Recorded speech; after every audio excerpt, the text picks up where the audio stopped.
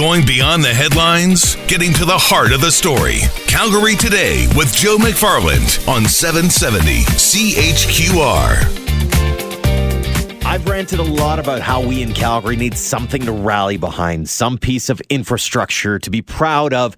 Is the event center and BMO Center expansion that thing? We'll chat with Ward 1 Councillor Ward Sutherland about that. We'll also get into the new K-4 curriculum rejig with Education Minister David Eggen, a Christmas light tour of our city. There is a map for that.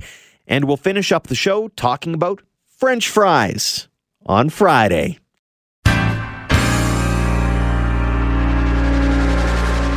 Let's start things off with something that I thought was going to be making more hay on the Friday Free-for-All, and nobody talked about it.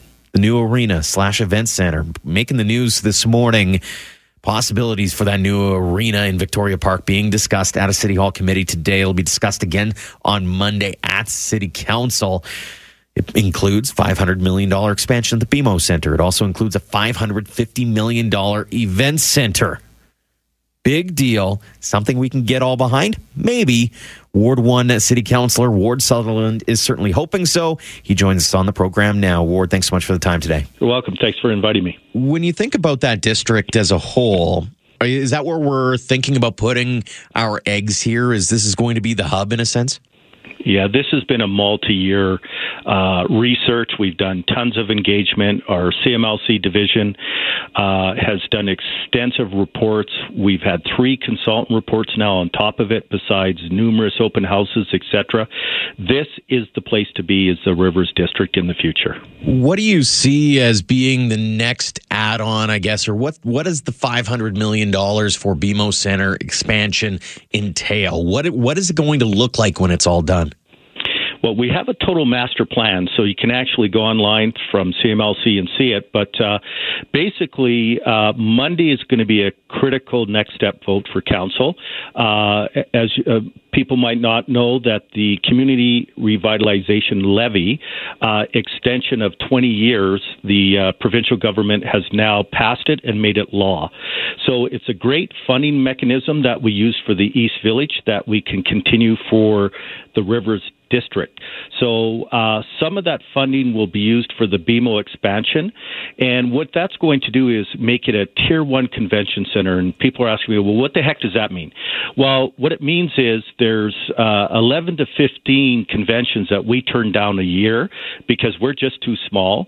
We get to build a whole bunch of more hotels to support it and generate an additional minimum $75 million a year. So we're talking about $275 million a year into Calgary businesses, 500 more additional permanent jobs. So it's a really exciting anchor to this whole entertainment and cultural district. How much of a buy-in are you hearing when it comes to the private sector? Because you're going to need a little bit of that, whether it be hotels and restaurants, that kind of thing, that are going to be needed to make this an actual hub beyond just a center for conventions and that kind of thing.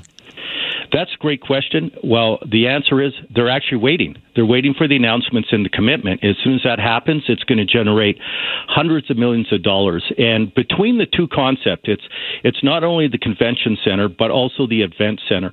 They would be the two anchors of the whole area that would generate hundreds and hundreds of millions of dollars of private investment, but also, more importantly to the city, generating those taxes.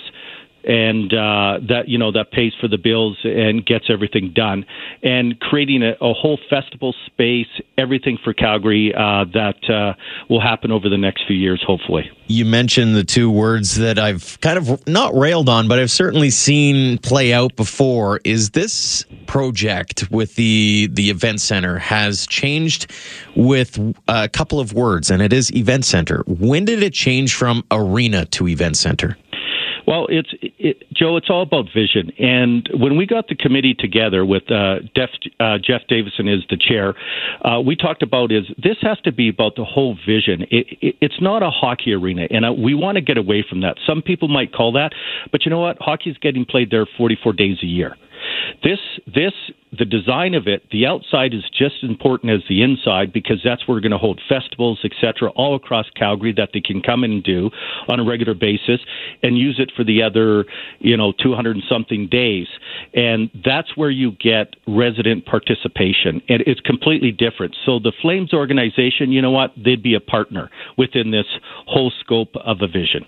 It's a fascinating one, and to give you a little bit of context on it, is I saw this play out in Medicine Hat the same way when they were building a Canalta Center. Is they had needed to replace a 45-year-old building, and originally everybody was talking about an arena, and suddenly a new committee rolls in and says, hey, we need to change the vernacular to event center. And so when I saw that play out in the last few months, I went, all right, I see where this is going. And to your point is, for this to be a money-making venture for all involved, particularly the city, you need to have it filled more than just the hockey dates. You need other events that it can kind of rally around. Absolutely, and we need to fill up outside of the event center, and that's just as critical. So in the plan of the entertainment and cultural district, that alleyway with all the restaurants, the hotels, the different businesses, we could, for example, the stuff we normally have on Princess Island, we can now move everything to this district that can handle the transportation, that's built for people to move, that has the built-in technology to give the best festivals possible, that doesn't have noise complaints because the way it's going to be designed, all that type of stuff in the gathering place, it's thinking for the future long term for Calgary. I was going to ask about that with the connectivity part. Is I know at one point, and I haven't seen this part of this concept yet, but at one point there was some thought about how there's that natural divide between, say, 17th Avenue or the downtown core because of train tracks. And I'm wondering, what is the connectivity going to be like? Does this open the door to maybe moving that part of the LRT completely underground again? What are we looking at there? So part of the River District is actually all about the connectivity, and that's what we're going to use the CRL money for, the 17th Avenue and the new Green Line, a new station. We want to make it all interactive so it's easy to move back and forth. There's not issues with traffic. So the overall concept and design is built to be that way, and that's why it's so critical that this CRL occurred, because that will create the opportunity and the funds to make sure that all that connectivity occurs throughout the whole district. How important is it for you to have this project that Calgarians can get behind, especially, and I know in the last few days, especially after the Olympic decision, I said, the city needs something to get behind, to rally behind. Is this that project in your eyes? In mine, I think it is. It's, people are asking for vision. Well, here's our vision, and it didn't just suddenly come. We've been discussing this. The teams have been working on it for the last few years, especially the Rivers District. It all makes sense, and all the different funding sources are coming together. Obviously, we want support for Calgarians. We also want to educate and advocate that they really understand the whole district and the vision, and that, it's an event center, and it's more than just one function, and that's really critical because all Calgarians can benefit from this. What do you think the spin-offs will be from a project like this, should council say, yep, this is the vision? The research is showing it's in hundreds of millions. In fact, over a 10-year period, it gets into the billions, and we're talking about private investment money, not government money. So it's a game changer, and it's a long-term future that will create permanent jobs, construction jobs, etc. And but also that's the name of the district is entertainment and culture. District, which we don't have in the city of Calgary with 1.3 million people. It's due. It's overdue. Ward, I appreciate the time as always, and looking forward to seeing what council has to say on Monday. Yeah, thanks for the opportunity to talk about it.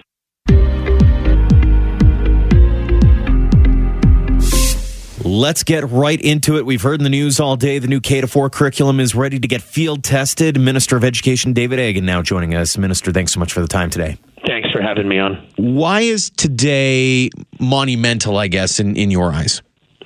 Well, today we have just signed off on the new curriculum for kindergarten to grade 4 so that it can be starting with field testing here in the new year. So it's been a 2-year process of thousands of people working together to build something that's stronger on basic skills, stronger on expectations for kids, and I think a curriculum that we can be really proud of for 21st century learning. What kind of expectations do you have when it comes to those basic skills and those learnings? Well, this new curriculum has definite expectations around basic skills in mathematics. For example, it introduces fractions earlier. It redoubles down on times tables and so forth, and having the mastery, internalization of basic mathematical understanding so that you could move on to more complex concepts later. In terms of language arts, it's reading and writing to make sure that kids are demonstrating literacy by the end of grade 4 and then having strong expectations of development each step of the way. So I mean, by just laying it on the line and making sure that we move across different subject areas to always focus back on those basic skills, I think is going to serve this new curriculum really, really well. I'll stick with the math idea for a second here. And one of the things that seems to be getting lost in the shuffle is that they're almost, I don't want to say too advanced in a sense, but they seem to be, by the time they're hitting grade 3, grade 4, they're behind because they weren't getting the concepts originally. So how do you keep the kids engaged, but also clicking along in the grade, in kindergarten, grade 1, grade 2, so that they're not falling too far behind come grade 3, 4, and beyond? Well, that's a very good question. And, the key to a good curriculum is that you're making good investments in education, too. And our government has, right from the beginning, even during an economic downturn, invested in making sure we have enrollment.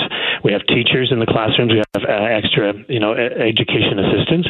And now with a clear expectation of the curriculum to guide us, I believe that we will see a lot more success in basic skills so that kids don't get lost behind. Because if you don't have that skill, you move to the next grade, you get lost. You get lost more than once, and the kids having trouble for the rest of their school year. So I know myself as a teacher and a parent that, we needed to sharpen this considerably, and I'm super proud of the results we have here for K-4 curriculum.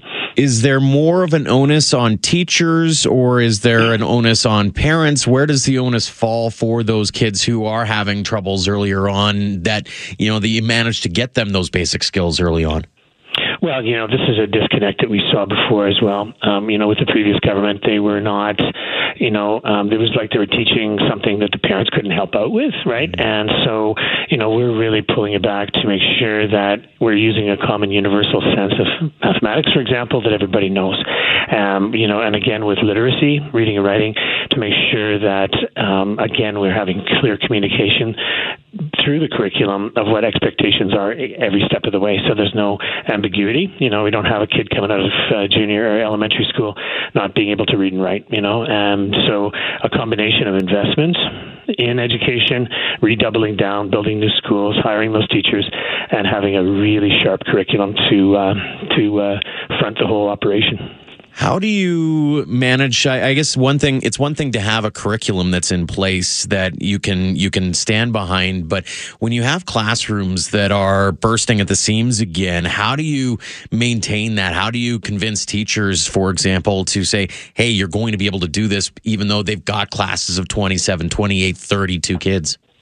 Yeah, that's right. I mean, no curriculum is going to be successful unless teachers are supported through professional development and as you say, bringing down the class sizes wherever we possibly can.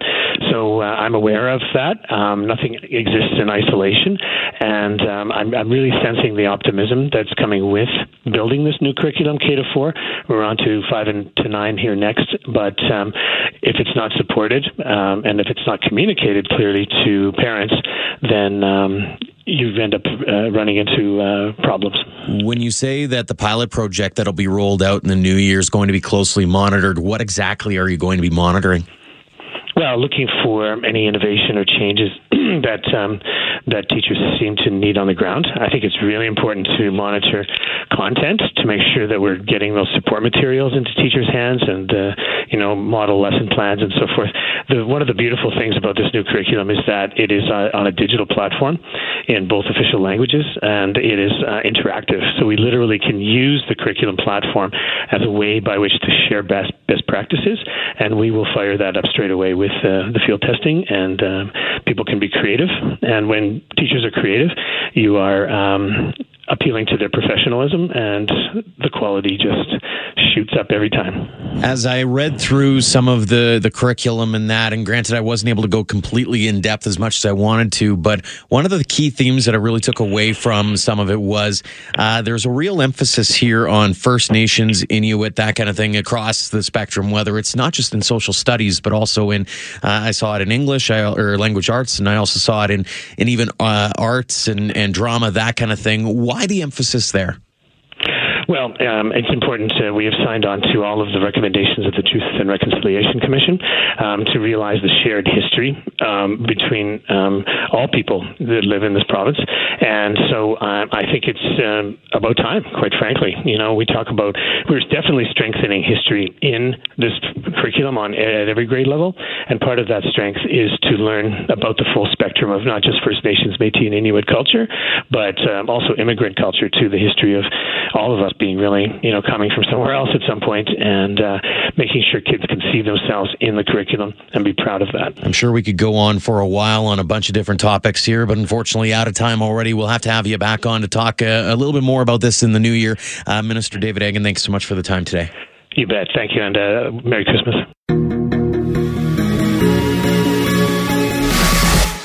Over the course of next week in particular, and also heading into, we will have a show for you on Christmas Eve, and then we'll be back the 27th and 28th, is we're going to spread some holiday cheer. We're going to do a lot of Christmas talk because it is, of course, Christmas time.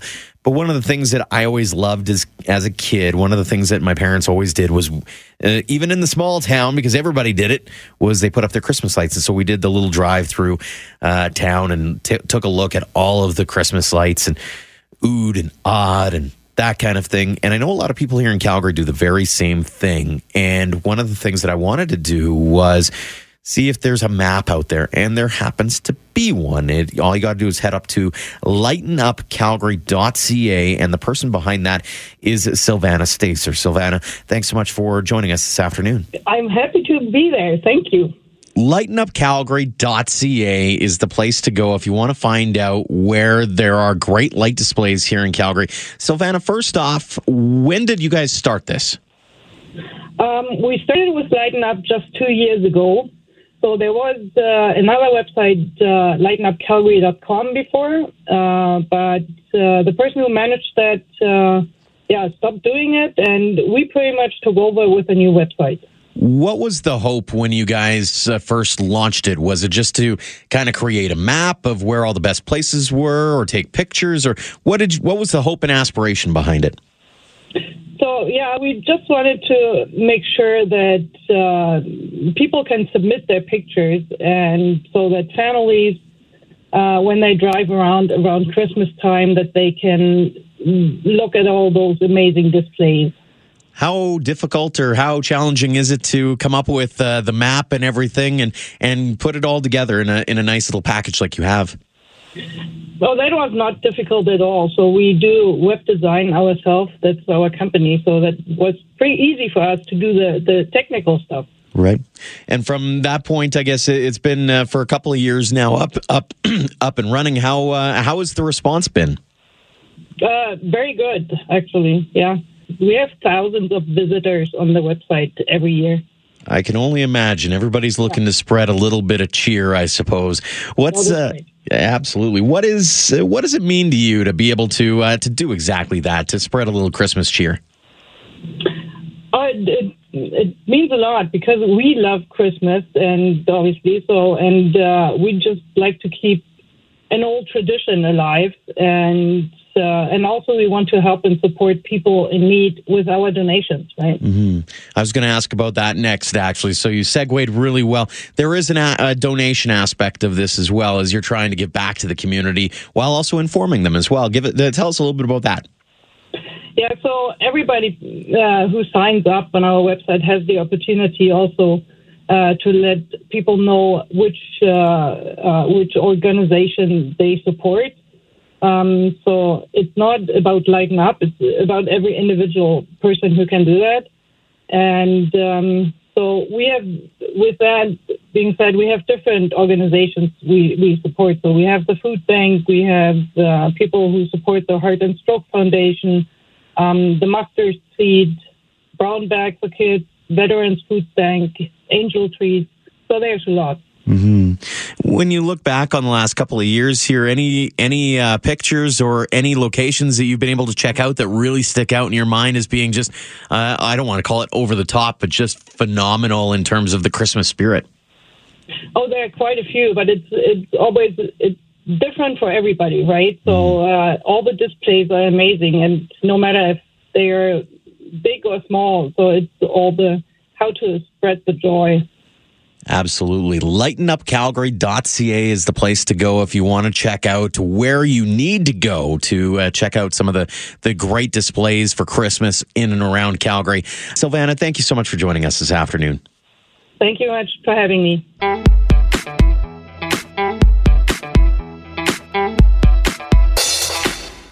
I'm just going to apologize now for this, but I got to get it out of the way. It's Friday, gotta get down on Friday. All right, that's enough. Oh, man, I love that song. Now, it is Friday, but as it turns out, board operator extraordinaire Matt Eyre joining us, and it's Friday, but it's also Friday, I think. I love it. And fry is spelt with an Y at the end. And Matt, why don't you give us a little bit of the background here on the story that you shed some light on us on Wednesday, because this is hilarious. So the ever diligent worker that I am, I happened to come across a story. And at first I thought it was a joke. It turns out, though, that Eric Rim, a professor in the departments of epidemiology and nutrition at the Harvard T.H. Chan School of Public Health, called potatoes starch bombs and said that the most fries that a person should have in one sitting is 6.